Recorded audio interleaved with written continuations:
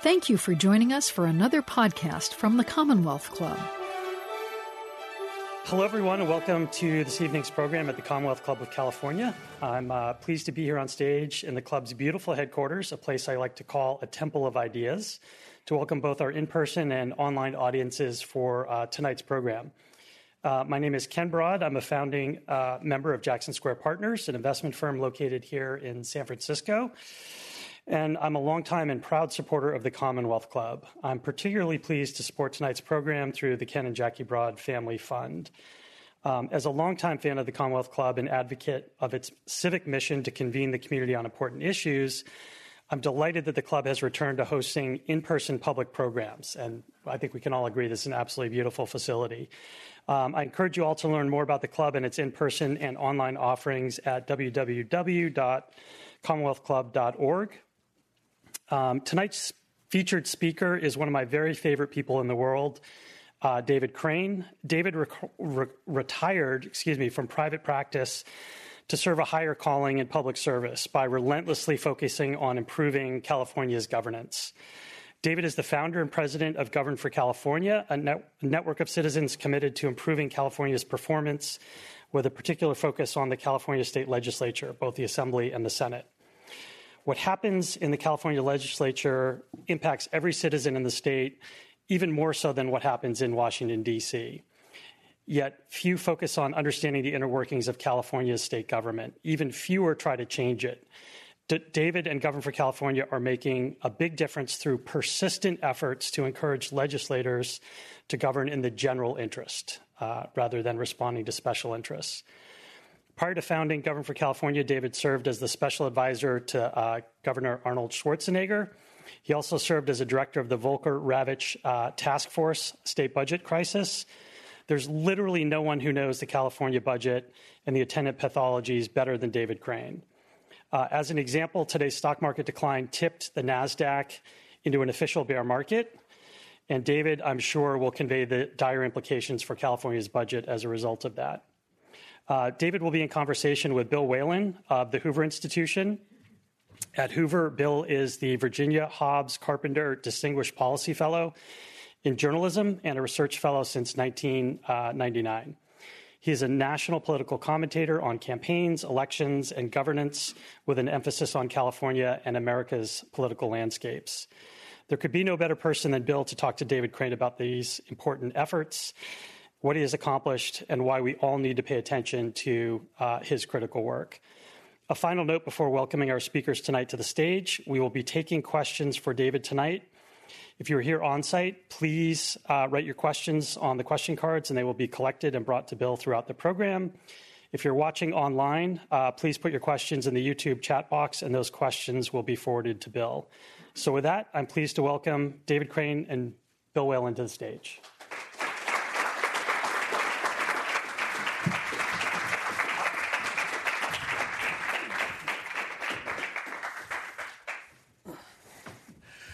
Well, thank you, Ken, for that kind and generous introduction. Hello, everybody. Last time I was on the stage, Chris Christie was sitting in that chair. Whoa. So before and after. Yeah. Again, thank you, Ken, for that. And also thank you on behalf that all you and Jackie do for not just tonight's program, but the Commonwealth Club as well. Hello, everybody, and thanks for coming out tonight. It's a delight to have you here, and I believe we're all delighted to be doing this in person, even better without a mask. Well, speakers always could do without a mask, but the audience doesn't. I never understood the fairness in that, but sorry, folks. The good news here, by the way, is that the Commonwealth Club will be doing more events like this in person. To find out more, go to the website that Ken mentioned, www.commonwealthclub.org. And speaking of the internet, I'd also like to give a shout out to everybody who is watching this online as well. One quick housekeeping note, as Ken mentioned, we will go into audience questions. If you've been here before, you know the drill. I apologize for redundancy. Write out the card, hand it to us, a very low-tech way for San Francisco. If you're watching online, you can participate too. Go to your YouTube chat box, write in the question, email it in. I'm told they will send it to me. So yes, it's a real treat for me to come up from Palo Alto tonight to see my friend David Crane, who I've not seen in person in a long time. Been a while. You continue to discuss me. You get older. That hair doesn't go anyway. I'm very jealous about that. As you know, David is president of Govern for California, whose mission is to make sure California's state legislature is responsive to its constituents more so than special interest. I like to think of David as the Diogenes of Sacramento. Diogenes, of course, the Athenian philosopher who walked around Athens holding up a candle, looking for a few honest men, and that's what David is doing in part, looking for some good, honest lawmakers to make honest decisions about our state. I've known David for years through his teaching at Stanford. He teaches public policy down on the farm. Also through his service in the state of California during the Arnold Schwarzenegger era. David, welcome to the club. Welcome back to the club, I guess I should say. Thank you, Bill. And I had no idea that this new facility was here. This is magnificent. So those of you who, now that things are open again, who haven't been here to see this facility should rush down here. It's just gorgeous. Boy, it sure beats having to drive all the way up in the city, which is like hand-to-hand combat some nights. So this is a lot better. Good choice of venue, guys. David, let's begin with your story. You have a background financial services. You're not a government guy per se, so this is a departure for you. But one day you did something rather different. You're not the first San Francisco finance guy to hop in a car and head east on I-80, but usually when you do that, you head into Tahoe. But you took the turn off into Sacramento and landed in the governor's office, Arnold Schwarzenegger. Tell us a bit about why you decided to do this and what you learned about government your time there. So actually, politics and policy were really my love in life. It's sort of my avocation when I had a vocation, but I had to earn a living first, so I went into business. And but I always had a plan to earn some money in business, and then I have a family that once we felt secure, go off into public policy. When I was younger, I wanted to run for office, but I'm the kind of person who actually read platforms at national conventions and that sort of thing. But I ended up liking business more than I thought and stayed there longer than I thought I would. I actually thought I'd be there about 10 years. And then for those of you that when you have a family and you've got young kids, you don't want to change things too dramatically when they're too young. So finally, by the time I turned 50, which was 2003, that year I was turning 50, I said to my wife and to my business partners that I would be leaving at the end of that year, no matter what. The serendipitous thing that happened that year was also the recall election, but that had nothing to do with my decision. I announced this before the recall came along. So the recall comes along, and Arnold Schwarzenegger throws his hat in the ring and asks me if I would help. And Arnold and I had known each other since the late 1970s. Obviously, it was not from bodybuilding. We had actually bonded over politics and policy. When I met Arnold, I'm a lifetime Democrat. When I met Arnold in 78 or 79, whatever it was a very fertile time, like most times for political discussion, but very fertile. Jimmy Carter was president. I supported Jimmy Carter, and I'm happy to explain to those of you who don't understand that why I did. Arnold was dating Maria Shriver, whose uncle Teddy Kennedy was challenging Jimmy Carter for the nomination, which pissed me off because I thought it was going to lower the odds that Carter could prevail again. Arnold was not a U.S. citizen. And so he couldn't vote at the time, but were he able to vote, he said he'd probably vote for this guy, Reagan. We'd have all these discussions about various issues, and Arnold and I would find ourselves in agreement on virtually everything. Right. And at one time, Maria says, because we're always agreeing, and she knows Arnold is likely not a Democrat, she goes, "David, you're not a Democrat." And I said, "Yeah. I'm more of a Democrat than you are. Go back and read the 1960 Democratic Party platform that your uncle John F. Kennedy wrote, and you tell me which one of us is closer to that Democrat." Now, I can't see the audience, so I can't see. But how many of you remember the number one issue in the 1960 Democratic Party platform? The first issue. Anybody? Can they yell it out here? Are you allowed to yell out at the Commonwealth Club? Taxes. No, that was number two. Taxes was number two. What? Missiles? Missile gap? The missile, you can't. You're not allowed because the missile gap. So the Democratic Party in 1960 was, the sort of like the National Defense Party. They claimed that Nixon and Eisenhower left the country at a disadvantage to the Soviets. The number two issue was taxes. In 1962, Kennedy proposed the largest tax cut in U.S. history up to that point in time. And the third issue was civil rights. Well, that is the kind of Democrat that I am, a very strong believer in national defense. I believe in opportunity. That's where Arnold and I really met. He's very much a working class guy who believes in opportunity for people and civil rights for both of us and hopefully for everybody.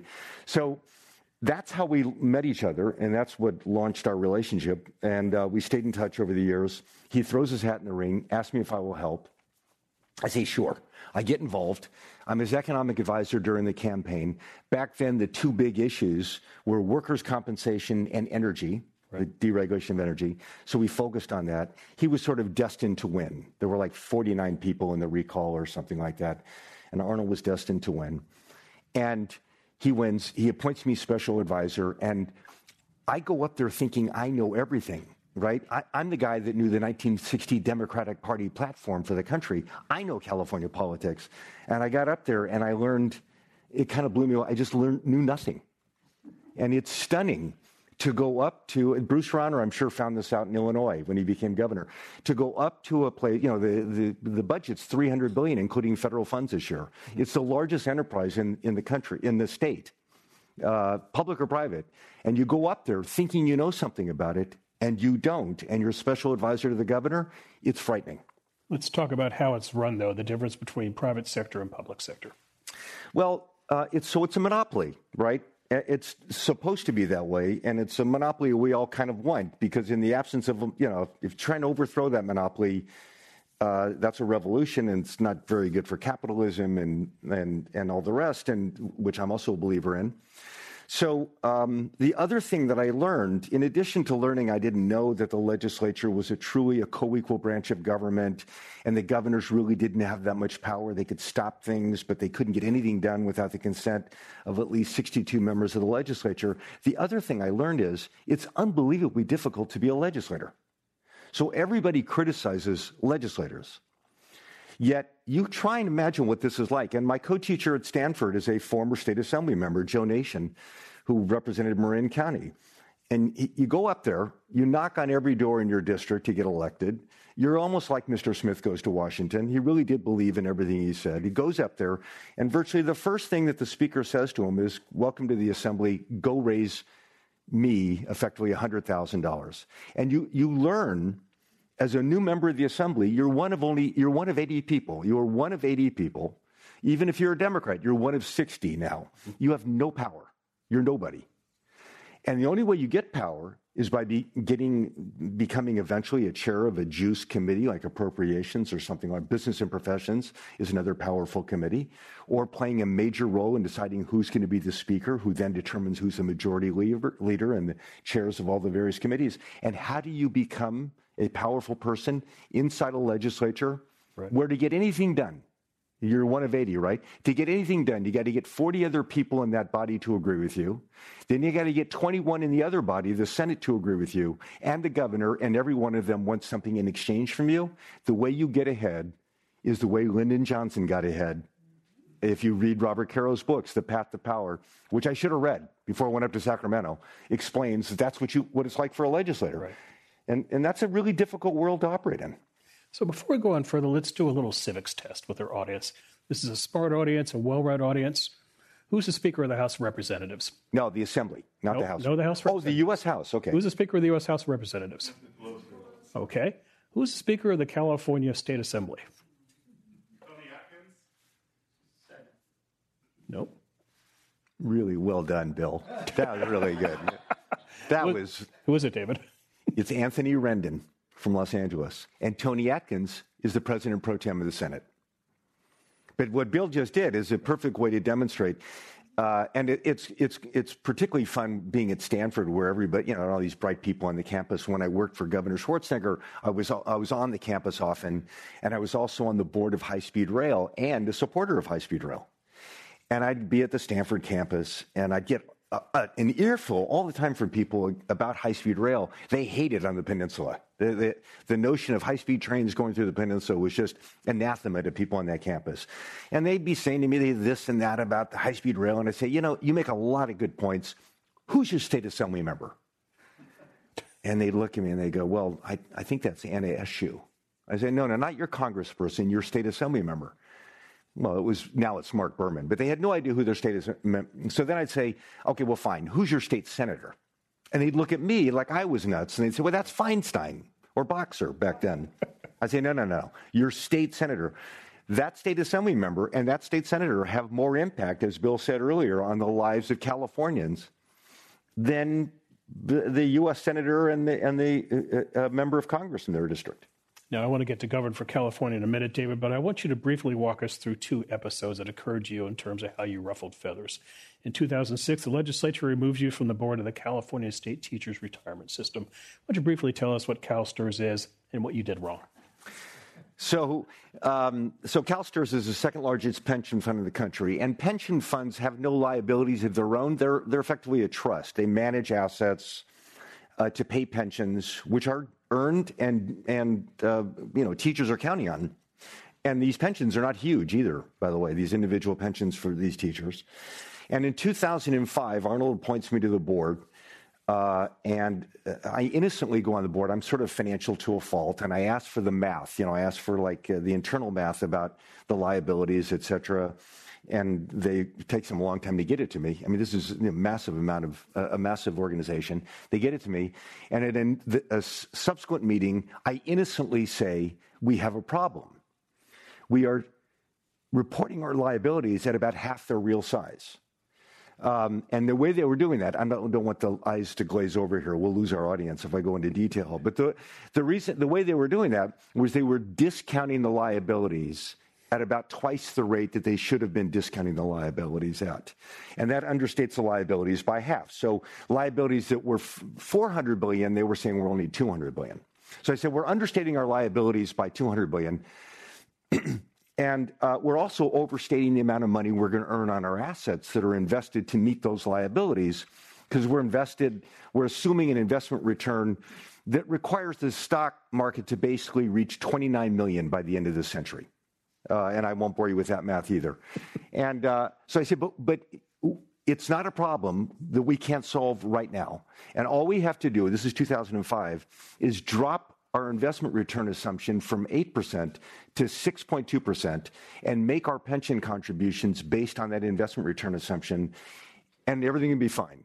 If we don't do that, then we will have massive deficits in school districts in about a decade.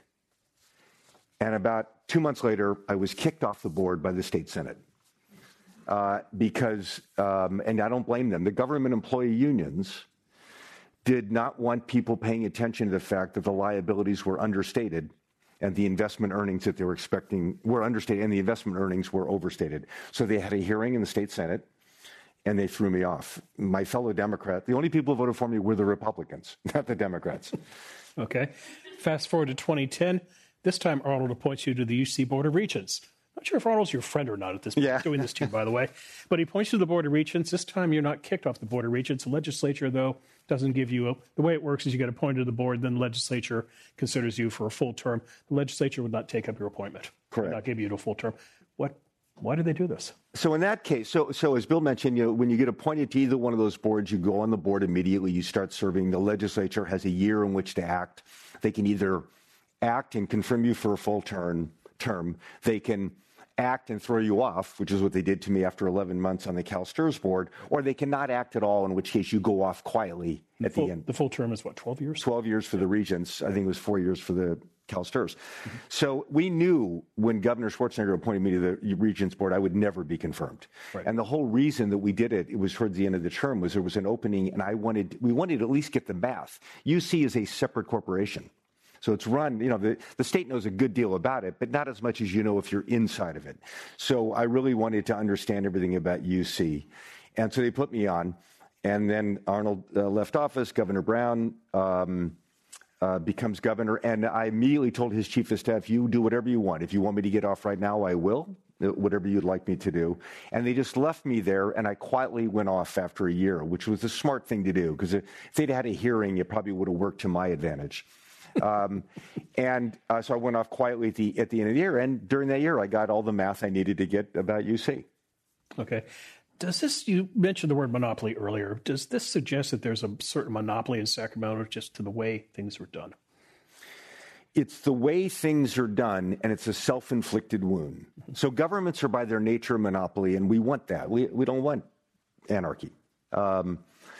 What I discovered is, I mentioned earlier I didn't know that the legislature was truly a co-equal branch of government. I didn't even know the names of all the legislators. You learn that there are groups who are paying attention, whereas they would never, if we were in an audience of the people that are paying attention, and if Bill Whalen said, what's the name of the Speaker of the Assembly, every one of them would say that name, and they'd be embarrassed if they didn't know it.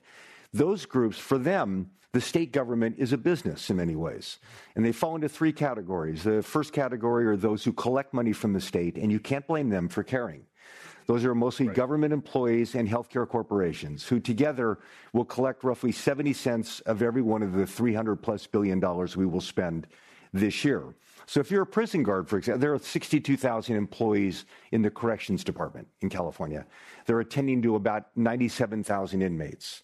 You, the taxpayers of California this year, will spend about $7 billion on the salaries for those 62,000 employees, and another $3.5 billion on the benefits for them.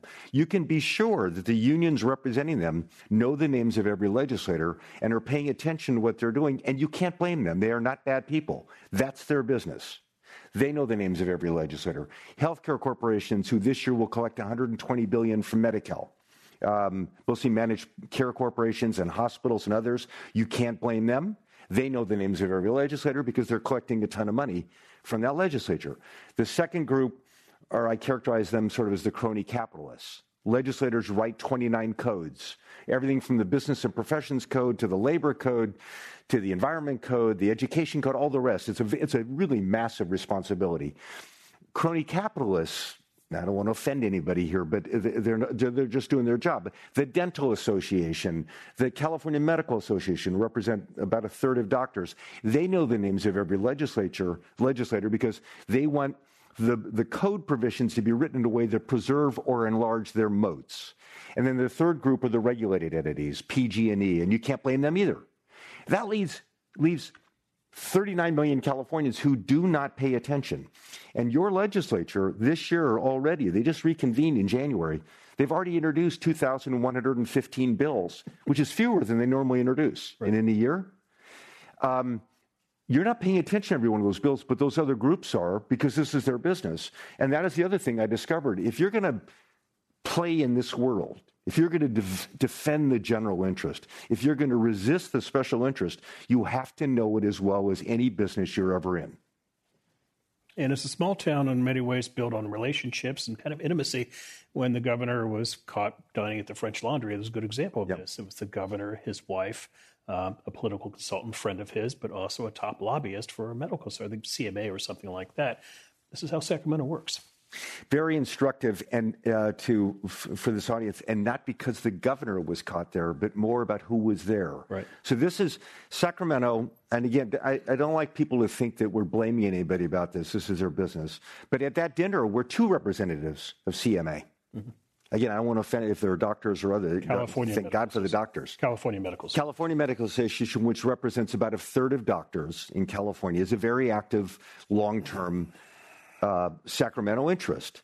And they had two people at that dinner with the governor, and that is one way of projecting power. I've likened it a bit to the Wizard of Oz. You know, if you pull back the curtain, you'll see there isn't that much power. But to most people, including legislators, CMA will be very powerful. And one of the ways that they can convey that is there were two people at that dinner. Not that they were expecting it to get out there, you know, but everybody kind of knows these things. And that's a big part of Sacramento as well as presence. The other thing I learned, I'm working in the Capitol, and I'm seeing the same people every day, and it's not just the legislators. And the people I learn over the years are lobbyists or representatives of those special interests. So you're seeing the prison guards there every day in the Capitol. You're seeing representatives of the oil industry every day in the Capitol. That's who legislators are seeing as well. Right. That has a big impact on their ability to operate. Have term limits made this worse, David?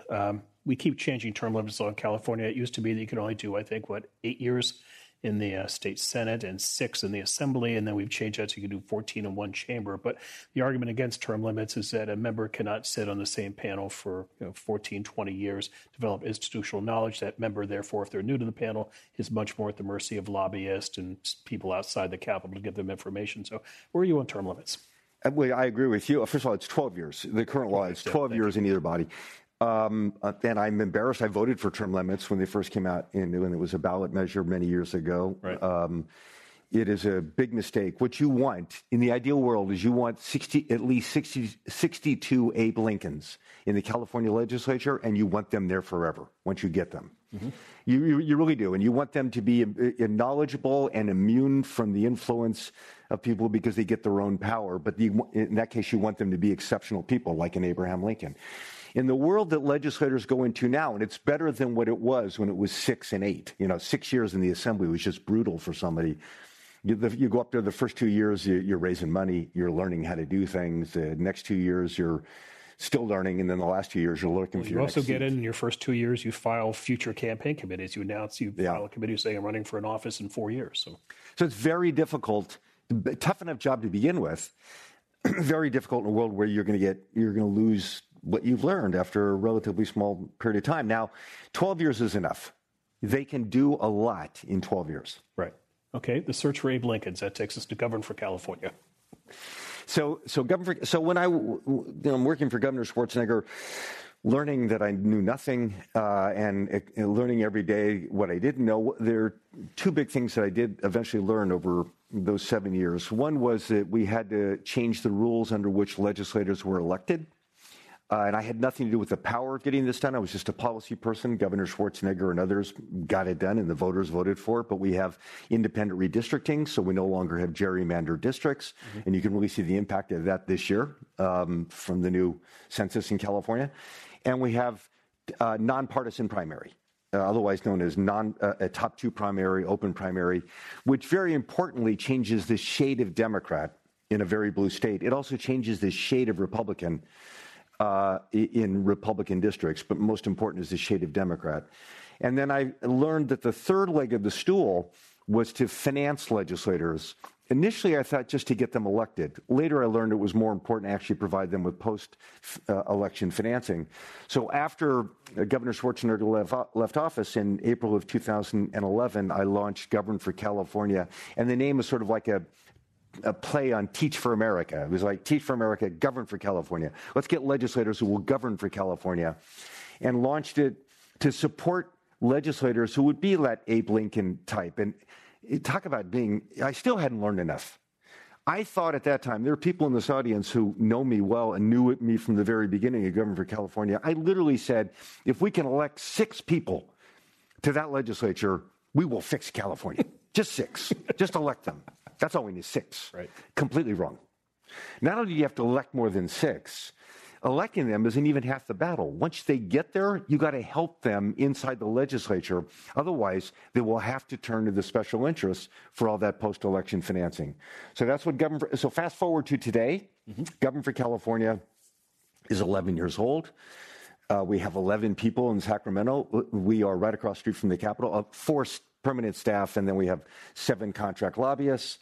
We're a network of more than 1,000 political philanthropists, it sounds like a Tony word. We got to come up with a better word for that, who support legislators who govern in the general interest. And we donate to lots of legislators, both Democrats and Republicans, including many we don't always agree with. So, David, how do you decide who is worthy of your endorsement, your support? Is there a questionnaire? Are there certain litmus tests you apply to them? What's the standard? There's no questionnaire. We barely even listen to what they say. And the reason we do that, and this is another lesson I learned, there's no greater arbitrage, I don't know what the right word is to use, but between what legislators say and what they actually do. And the other thing I learned is that the reason legislators say things, or today it's more often tweet things, is because constituents and others tend to pay attention to what they say. So they can signal all kinds of things based upon what they say or tweet, but special interests pay attention to what they do. So, I mentioned they've already introduced 2,000 bills. Mm-hmm. In the average year, they will pass 1,000 bills, and governors on average will sign 82% of those bills. Mm-hmm. We read every one of those bills that are introduced. So do the special interests. But constituents don't do that, and constituents will pay attention to what they say. So we don't do issue questionnaires. We don't ask questions. We ideally, they're based upon behavior they've exhibited in the past. Maybe they've been on a school board or they've been in local government or something like that. That isn't always the case. Initially, when we formed Govern for California, and I thought we needed 6 people, We had 5 qualities we were looking for: intelligence, financial literacy, legislative temperament, which we should come back to, I've mentioned a little bit earlier, the ability to win, and courage, by which we mean ultimately they care about something greater than themselves. That last one is about, if you read Doris Kearns Goodwin's book, her book on Team of Rivals, or saw Spielberg's film about that, and you watch Daniel Day-Lewis play the role of Abraham Lincoln, you saw that he cut all kinds of deals. Right. Yeah, make this person a postmaster, or this person this, to get their vote. All kinds of things you wouldn't want to have to do. Ultimately, he cared about something much greater than himself. And that's the kind of person we wanted when we were, and we still do, when we're helping elect someone.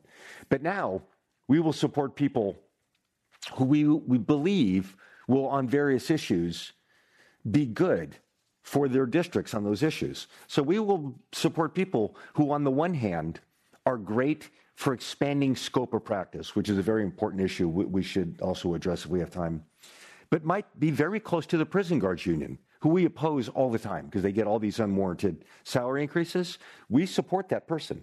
Right. Okay, repeat those 5 qualities again. Intelligence, financial literacy, Right. legislative temperament, ability to win, and courage. Okay, 4 of those are pretty straightforward. Explain legislative temperament. So I described earlier what it's like to be a legislator. To get anything done in the assembly, you got to get 40 other people to agree with you. And then you get 21 in the other body, the Senate, to agree with you. And every one of them wants something in exchange from you.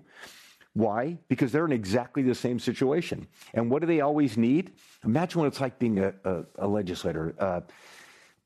Take someone you don't know as well, Miguel Santiago, who represents the Skid Row district of Los Angeles. From an electoral standpoint, what he always has to worry about is an attack on his left flank. He's in a very liberal area, whatever you would call that area of Los Angeles. And remember I said earlier how people pay attention to what politicians say? Well, politicians will attack him all day long if he doesn't look lefty enough. So what will Miguel have to do? Introduce all kinds of legislation that will look sufficiently lefty. And lefty can be just fine as long as it translates into something that's good in the general interest. But oftentimes, he even will admit this. Introduce legislation that isn't necessarily going to be good, but it helps protect his left flank. But on the other hand, what really matters to people like us is how is he going to vote in that legislature on a bill to, for example, liberate nurse practitioners, who nobody in his district will know anything about. This was a very important bill to govern for California. In California, until this bill passed, California was one of only 22 states in the country that required nurse practitioners, who are highly qualified medical personnel, to practice in California. They had to be tethered to an MD. They basically had to pay tribute to that MD. It was almost like what we characterize as a semi-feudal system. And that kept a number of nurse practitioners from wanting to work in California, and it limited the supply, which raises costs and reduces access. So for 14 years, the Nurse Practitioners Organization, which is very small and weak, muscular in terms of muscular strength in Sacramento, had pushed legislation to liberate them from that tether. California, Government for California, which has become quite muscular up in Sacramento, got behind that bill in 2020, and it passed. Right. And people like Miguel Santiago are people who vote for legislation that is good for expanding access in their districts, even if nobody in their district will even understand what that bill is all about. That's the legislative temperament. It's very difficult. I mean, I am an autocratic, difficult person. The kind of person that does well in that district is Lyndon Johnson wasn't a nice guy, so maybe you can help me with this one.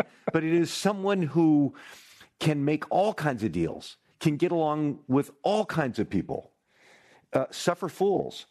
Well, in theory, that should be Joe Biden. What's that? It should be Joe Biden in theory. I think he probably would have been fantastic inside the legislature. Nobody was better than Johnson. Nancy Pelosi looks to be exceptionally good at it. Right. Okay. You should know I'm a recovering Sacramentan, and that back in the 1990s, I wrote speeches for then Governor Pete Wilson. So I look at Sacramento, and I come to this largely from a communications challenge that when you're writing speeches and trying to get the governor out there, it's hard to get Californians to pay attention. Sacramento is largely out of sight and out of mind. It's a very funny thing. Sacramento always gets these backhanded compliments. You like it because it's an hour and a half from San Francisco. You like it because it's an hour from wine country. Nobody ever says you like living there. It's always that backhanded thing. But David, we live in rather interesting times, and one thing that's interesting I find is suddenly there are issues coming out of Sacramento that are quite relevant to your existence. And I don't want you to take a communication standpoint. I want you to explain the problem behind the policy here. So issue number one last week, University of California, Berkeley. State Supreme Court rules that Berkeley has to reduce about 3,000 freshman slots next year. Explain why Berkeley is in a financial jam right now. So people often forget that the governor who signed this legislation, the California Environmental Quality Act, was Ronald Reagan. Oh, yeah. And CEQA has become a tool, which, a lot of us, I was on the board of the Environmental Defense Fund. I bet you everybody in this audience is a strong environmentalist, cares about these issues. CEQA was passed with good intentions. Well, I actually don't know if it was, I wasn't paying attention then, but I assume it was with good intentions, environmental intentions. But it has been used by all kinds of different audiences in California to stop all kinds of things. And in this case, it's being used by residents in Berkeley who you cannot blame because they like their neighborhoods and they don't want more students in their neighborhoods. They don't want more people in their neighborhoods. So again, you can't blame them. But they're using CEQA to stop the growth in the student population in that area. And that's a very difficult issue to address. Just the way housing has been difficult in California to address, because we all like I moved here 40 years ago, and California had 20 million people back then, right? We all like our lives in California, and so these interests, that is another thing that's very difficult for legislators to handle, is how do you balance all these interests? But that's why there's this issue at UC Berkeley now. This is the first thing I try to explain to people. They always want to go back to the Pat Brown ideal of the 1960s and free college and all things. That the state had about 15 million people in it back then, so very different California. All right, so UC Berkeley. Second one, David, EDD, the California Employment Development Department. They lost about $20 billion in phony unemployment claims.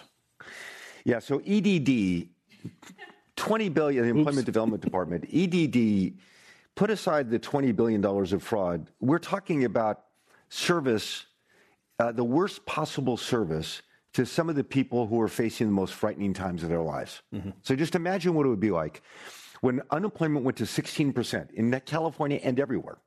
Every state went to 16% when COVID hit. And people who were legitimately entitled to unemployment benefits can't even get a response from the Employment Development Department for 3 weeks. And we were tracking this math. We could see response times because they're required under federal law. They at least responded to that. They're required under federal law to give response time. So we're tracking all this. And we even tried to help California in this regard. There's a state that actually did it well, Rhode Island, which is the exact opposite. It's the smallest state, but it also had the same scale problem. They went to 16% unemployment as well. They have the same legacy computers California has. What did they do? They cut a deal with Amazon Web Service to build a new front end to give consumers a way to quickly reach the Employment Development Department. Right. Something that everybody who faced, we all faced this during the pandemic. We saw a lot of private enterprises build new front ends to accommodate this new form of demand. They even put the code online for other states to use. California didn't do it. So not only did they provide terrible service for people that were facing the most difficult times of their lives, they also ended up giving $20+ billion to people that weren't entitled to it, including people on death row and places like that. And there's no excuse for it, none. And that's an executive branch issue. And I don't know why they didn't do it. I honestly believe, had Governor, I'd be careful what I say here, but I believe that he wouldn't be able to sleep at night had he known that people were not getting responses from the Employment Development Department at that time. Right. We're going to be nice to the governor, so I will not ask you the question about who paid for the French laundry dinner. You will. Sorry. I don't. David gets enough heat as in. Third issue for you, David, single-payer care. So this is kind of like Charlie Brown in the football, and that each year the legislature says, by God, this is the year we're going to do single-payer care. This year they actually started putting a bill to play. Previously, when Jerry Brown was governor, Jerry would say, you show me how we're going to pay for it, and I'll think about it. That ended the conversation. But this year they decided we're going to force it. And what happened? It died in the assembly.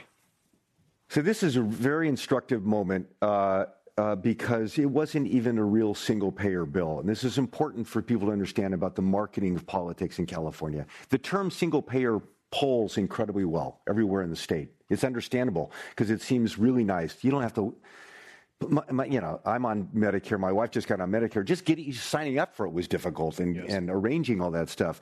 Wouldn't it be nice if you just didn't have to do any of that? And everybody associates that with a single-payer system.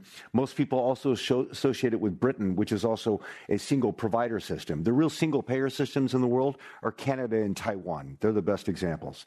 So that bill that was marketed as a single-payer bill was unlike any single-payer bill in the country. There's a section, if you want to read it, it's section 100, 610. It's a 67-page bill. So this is an example. We read all these bills. Section 100, 610 has to do with the governance of California's single-payer system, what they characterize as that. It would have been governed by 9 unelected people, 6 of whom would have come from the healthcare industry. So healthcare providers would have governed the healthcare system under which they've been receiving $400 billion a year. There's no single-payer system like that. In Taiwan, it's ministries. In Canada, it's ministries. It's even provincial in Canada. So it's not just national. So that kind of bill is very difficult for legislators to handle because in their districts, virtually everybody thinks this is a good idea all over the state. So there's a lot of pressure on legislators to pass it. In our case, listen, California already has, 94% of Californians are covered. And most of Europe, the universal coverage systems are not single payer, even though a lot of U.S. politicians cite continental European countries like Denmark. Those are multi-payer universal coverage systems. California is nearing, and to Governor Newsom's credit, his budget proposal this year would get us all the way there with a very tiny number of people who would not be covered using a multi-payer universal coverage system. That's a harder sell from a marketing standpoint to audiences to whom single payer just polls well. So it got defeated, which we were pleased about, and we were active in that process. We want to see multi-payer, or we want to see high-quality universal coverage for Californians where people get great service at reasonable cost to taxpayers. So that measure, I think it was AB 1400, if I'm not mistaken. If you want to look it up, Assembly Bill 1400. Yeah. Read it. 67 pages. Read it. It did not. Was there a committee debate before it was advanced, David? I don't think there was a debate on it, was there? Yeah, there wasn't a debate. It went through the Healthcare Committee. Okay. The Health Committee. But it's very hard for those Health Committee members not to just vote it out and get it onto the floor. Right. Very hard. I'm telling you, the world they operate in, you have to be sympathetic to what it's like to be a legislator in California. Right. So related to that, maybe you want to spend a minute explaining what GANDA is to these people. What is? Gut and amend. Oh, gut and amend. Thank you. Wow, I never heard it put that way. Thank you. See, I told you, I've been doing this now for 19 years, and I'm still learning new things. Gut and amend. Gut and amend. What is gut and amend? GANDA. So the legislature, as I mentioned, has already introduced 2,000 bills, right? And they go through hearings and all the rest, and then they will adjourn. The budget has to be passed by June 15th by the legislature and signed by June 30th. Other legislation has to be out by the end of the session, which is in September. The governor then has a month to sign the bills that are passed. So all these hearings, something will pass out of one body, a house, and go into the other house. And in that other house, late in the session, what some people will do, and this has happened with great frequency in California, is gut that bill and amend it to be something completely different, and then have it be voted on in the other body, and then quickly go back to the old body where it'll be confirmed, and then go to the governor for signature. So, for example, and this I know that I make it more complicated, but this is the way it works. Remember, legislators are trying to please each other all the time because to get anything done, they need the other person to support them. So they're scratching backs all the time, and you can't blame them. So last year, there was a bill to address beach erosion in California. That bill passed the Assembly. It went to the Senate, where it was gutted and amended to be a bill to provide a special waiver for Ventura County alone from California's new pension law that passed in 2012. That bill, in the old days, would have passed. It would have passed in the Senate because the senator who put it in was doing a favor for another senator who, by the way, was entitled to something having served as a supervisor in that district. It was not very pretty. And then it would have passed because there's a lot of back scratching going on, gone back to the other body where it would have passed, gone to the governor who probably would have signed it because nobody's paying attention to this stuff and the legislators are doing each other a favor. Well, Governor for California, thanks, by the way, we didn't even know about the bill. This will never happen again. We missed this bill. Thanks to a journalist, Dan Borenstein, who, if you ever read Dan from the Mercury News or Contra Costa County News, wrote an article about it, and we got involved and stopped that bill. And we didn't stop it because it was a bad bill, even though we do think it's a bad bill. We stopped it because it didn't go through the right process. And we simply said to the legislators in the Senate, don't let this bill go forward. Make them go through the process so it goes through hearings. And if it's not justifiable on its merits, fine. But there should be hearings and all the rest. That bill got stopped. They still haven't introduced it yet this year. We've been waiting for them to introduce it. The bill deadline has passed. We're waiting for them to try and get it in again this year, maybe in a committee or something like that. That's a gut amendment, and there have been lots of them. Okay. Let's talk about a very big issue, homelessness. We have a question from the audience. Please address Governor Newsom's pledge to incarcerate mentally ill homeless population. This is the new care courts proposal. Care courts, right. So we just read it. We've only read what the governor has proposed, which means we really don't know the proposal yet. And the legislature is going to have to get up to speed on it. We will be engaged in deep research on it. We honestly don't know what the best solution is for homelessness. Nobody really does. We at Stanford, there will be a study coming out commissioned by some legislators that's being done this year, mostly in the spring, by some business school students on the effectiveness or ineffectiveness of homelessness spending to date. Mm-hmm. And the ideas that might or might not work. That's by Hoover colleague Josh Rao. That's correct. Josh Rao's leading that. And so the answer is we're going to study it. On its face, it seems like a thoughtful idea because everything that we've learned, and we've only scraped the surface, so this is dangerous even saying it, is that when people have substance abuse problems in particular, they can't address those problems on a voluntary basis. If it's like, you can go get this service here and then come back if you want more of it, et cetera. Again, using Rhode Island as an example, which we've studied a lot of the stuff they've done over the years, they had good success with substance abuse with people that were already imprisoned. So anyway, we're going to study it. And we would be interested at Govern for California, if you go to governforcalifornia.org and you ever want to just write an email to info@governforcalifornia.org, we're always interested in people's ideas about what can be done in these various policies. So let us know what you think. Okay, we had two questions regarding pensions. First of all, who decides where the California teachers' pension money is invested?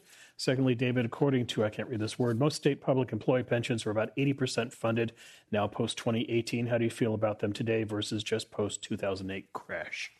So on the first one, the investments are determined by the board of the California State Teachers Retirement System. Mm-hmm. The investment personnel at CalSTRS have been excellent over the years. They are good. They know what they're doing. I don't know if Chris Ailman is still running it, but they've done as well as they can. But they've assumed that, just to give you an example, the year that they were assuming, well, just you do it now. The investment return assumption that they're making right now, which is the way they base their contributions on that, and they're expecting to learn over the long term, is like 7%. Warren Buffett, who runs defined benefit plans, identical defined benefit plans at Berkshire Hathaway for like Burlington Northern, which is a subsidiary of Berkshire Hathaway, he's assuming 4.1% for an investment return assumption. Now, he's probably a better investor than the people at CalPERS or CalSTRS. So they're still assuming way too much. Right. On the funding ratio, this is where it can get very deep in the dive. Those 80% funding ratio is a lie. That works. So what Bill is referring to, there's this common view that if a pension fund has assets equal to 80% of its liabilities, it's properly funded. Right. That is correct only when your discount rate for your liabilities is lower than your lower than your investment return assumption, not equal to it. So at Berkshire Hathaway, for example, I just use it. They have a 4.1% investment return assumption. Their discount rate for the liabilities is 2.7%, something, or 2.3%. In that world, an 80 or 83% funding ratio is perfectly safe. Mm-hmm. CalPERS, I probably lost everybody by doing all this, but I have to say it. At CalPERS and CalSTRS, they use the same rate for discounting their liabilities as their investment return assumption. Mm-hmm. In that world, the only time you are safe is when you are 100% funded. Right. So never believe an 80% funded ratio in the public sector unless you can confirm they're using different rates for discounting and investment return. What is California's current? They're never going to have me back here. I just want to say, after that answer, I just want to point out, they're going to still talk about it 20 years from now. You remember the guy that was on stage and talking about discount rates to our audience? No, just the kids go to Stanford. They're not going to take any public policy courses. That's right. What is California's public pension debt right now, David? And how do you convince your honest Abes to go after it? Because if you fiddle with pensions, somebody suffers. So using the proper discount rate, California's public pension debt, the unfunded, the difference between the assets set aside to meet the liabilities is $1 trillion, more than $1 trillion. But I wouldn't even focus on that. I'd focus on just the growth in spending on pensions over the last decade. Because people, when I was on that board, I talked about there's going to be a pension problem in the future if we don't do this. But that happened.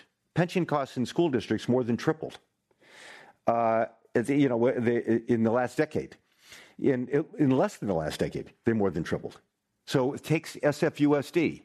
Go look at the spending for SFUSD, San Francisco Unified School District, and you will see that its spending on pensions more than tripled over the last decade. That is money that comes directly out of classrooms, that comes directly out of teacher salaries. So don't even think about future pension debt. That's happened already, and you ain't seen nothing yet. And not just because the stock market went down 800 points today or whatever it did, or we're in a bear market or the NASDAQ is down 20%.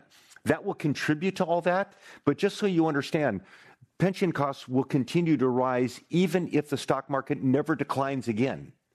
Right. And that's because of that discount rate investment return assumption issue.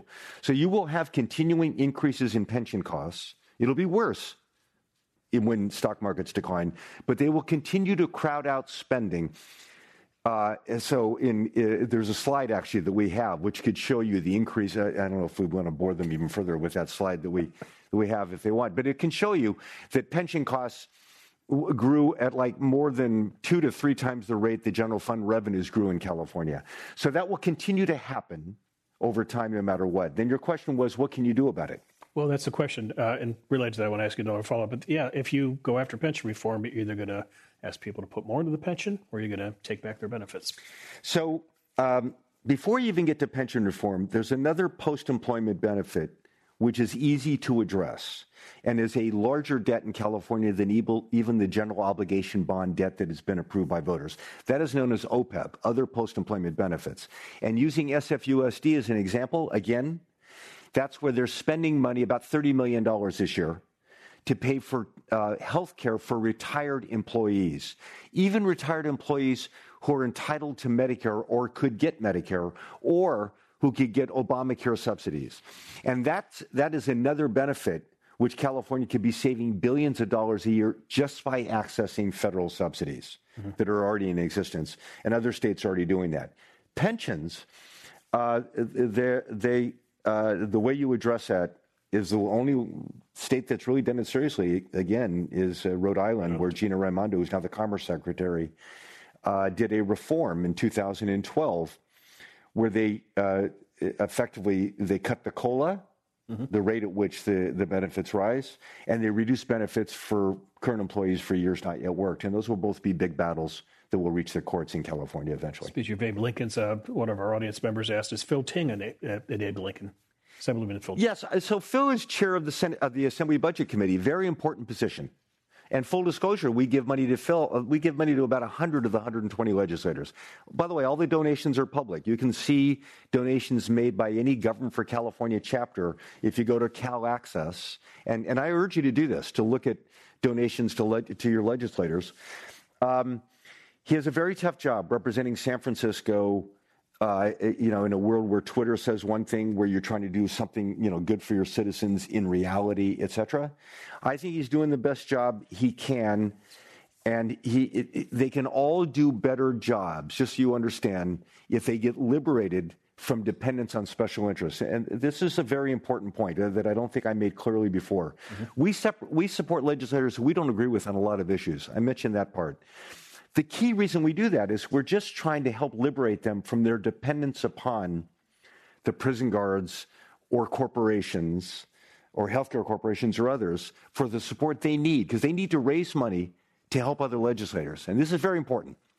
Watch and see the donations that your legislator, use Phil, for example. He's making donations to other legislators. You do that in order to increase your influence with those other legislators. They all learned it from Lyndon Johnson. by helping give them money that they can use to do that, they don't have to get that money from special interests, and they have to raise money from somebody. Mm-hmm. So that's the reason we do it, and we will end up giving money to people who do things a lot that we don't like. Okay, related to money and politics, what do you think of publicly financed elections? Well, it's a good example.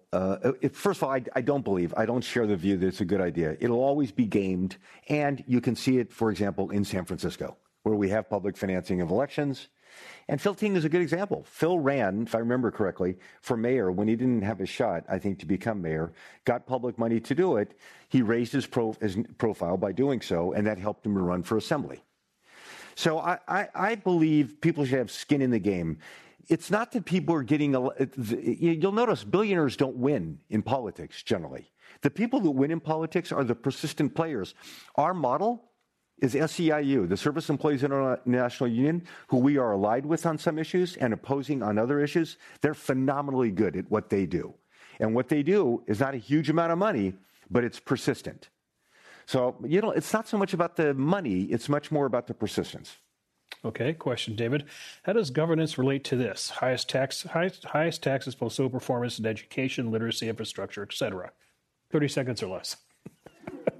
The highest taxes part, so the slide that I should have shown you earlier would show you that taxes have gone way up, revenues are way up. We've doubled spending on pupils. We've doubled spending per pupil over the last decade. Right. We've doubled spending on Medi-Cal, which is a very important service for Californians. You wouldn't believe the amount we spend on prisons, et cetera. And service is lousy. School performance hasn't improved. Pupils' lives are not good. Teachers' lives are not good. And the money isn't making it to them. The reason it's not making it to them is partly because of pensions, partly because of retiree health care, partly because of unwarranted salary increases for prison guards. And if you want to learn, go to Government for California, go to the news section and look up the prison guard compensation study that we did. We commissioned a third party to do, and it will blow you away when you see that your prison guards got a $500 million a year salary increase last June when they were already the highest paid prison guards in the country by far. That money that is being paid isn't making it to services. And then in the public school area, and this might upset some people when I say this, that is compounded by the fact that there's a monopoly in place. So when I use Medicare, right, my medical care is being paid for by the taxpayers now. Mm-hmm. My wife, who contributed less to it than me, is also having it paid by the taxpayers. We can choose any provider. We can go to this hospital or that hospital, this doctor or that doctor. But public schools in California operate differently. 90% of students have to go to a government provider of schools. And my own view is, I don't even like to call them charters, non-government operated schools. More competition in that area would provide more options for students. That would be a good thing. Just like I have with Medicare. I'm looking at that little red sign back that says 1 minute left. This seems like the right question to end on. As a California constituents, how can we keep the legislature accountable to represent our interests, given the overwhelming number of bills in Sacramento? How can we keep track? So I will tell you, I don't want to pitch Government for California. You can do your own thing. I will pitch Government for California. That's a good thing, and you should look at that. But a small PAC, believe it or not, a tiny PAC in Sacramento, and tiny $100,000 a year. For a state of 40 million people, that's not that much money. A political action committee that you, with all your friends and your cousins and your neighbors and all the rest, if you were to create one and each contribute $100 a year so that somehow it gets up so that there's $50,000 to $100,000 a year in it every year, and it's a single issue, let's say, PAC, and you focus on legislators, and legislators know you will always be there, you will actually become powerful in Sacramento. You will not become powerful just by voting. You will not become powerful just by reading or going to events like this, which are great. I think if you read de Tocqueville, you read Democracy in America, which is always a good thing to reread when he visited the United States in 1835. We were, as he described it, a country of 24 sovereign nations, which were 27 then, sovereign nations, which were states. And people were deeply involved in the politics of their local governments and their state governments. And that's what you have to do. So that's all I can say. Good. David, I wish we could talk longer, but time is up tonight. Thanks for all you're doing on behalf of the state of California. Thank you. It was fun.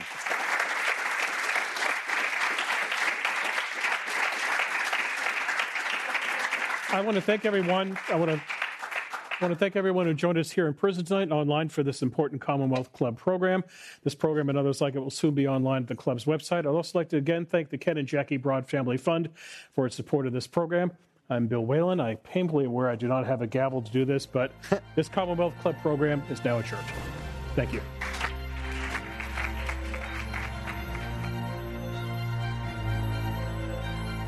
You've been listening to the Commonwealth Club of California. Hear thousands of our podcasts on Apple Podcasts, Google Play, and Stitcher. If you like what you've heard, please consider supporting our work and help us bring 500 programs a year to listeners like you. Go to commonwealthclub.org/donate. Think your way around the world with our travel programs to exciting domestic and international destinations. And when you're in the Bay Area, please join us live at our events. Thank you for listening and for your support.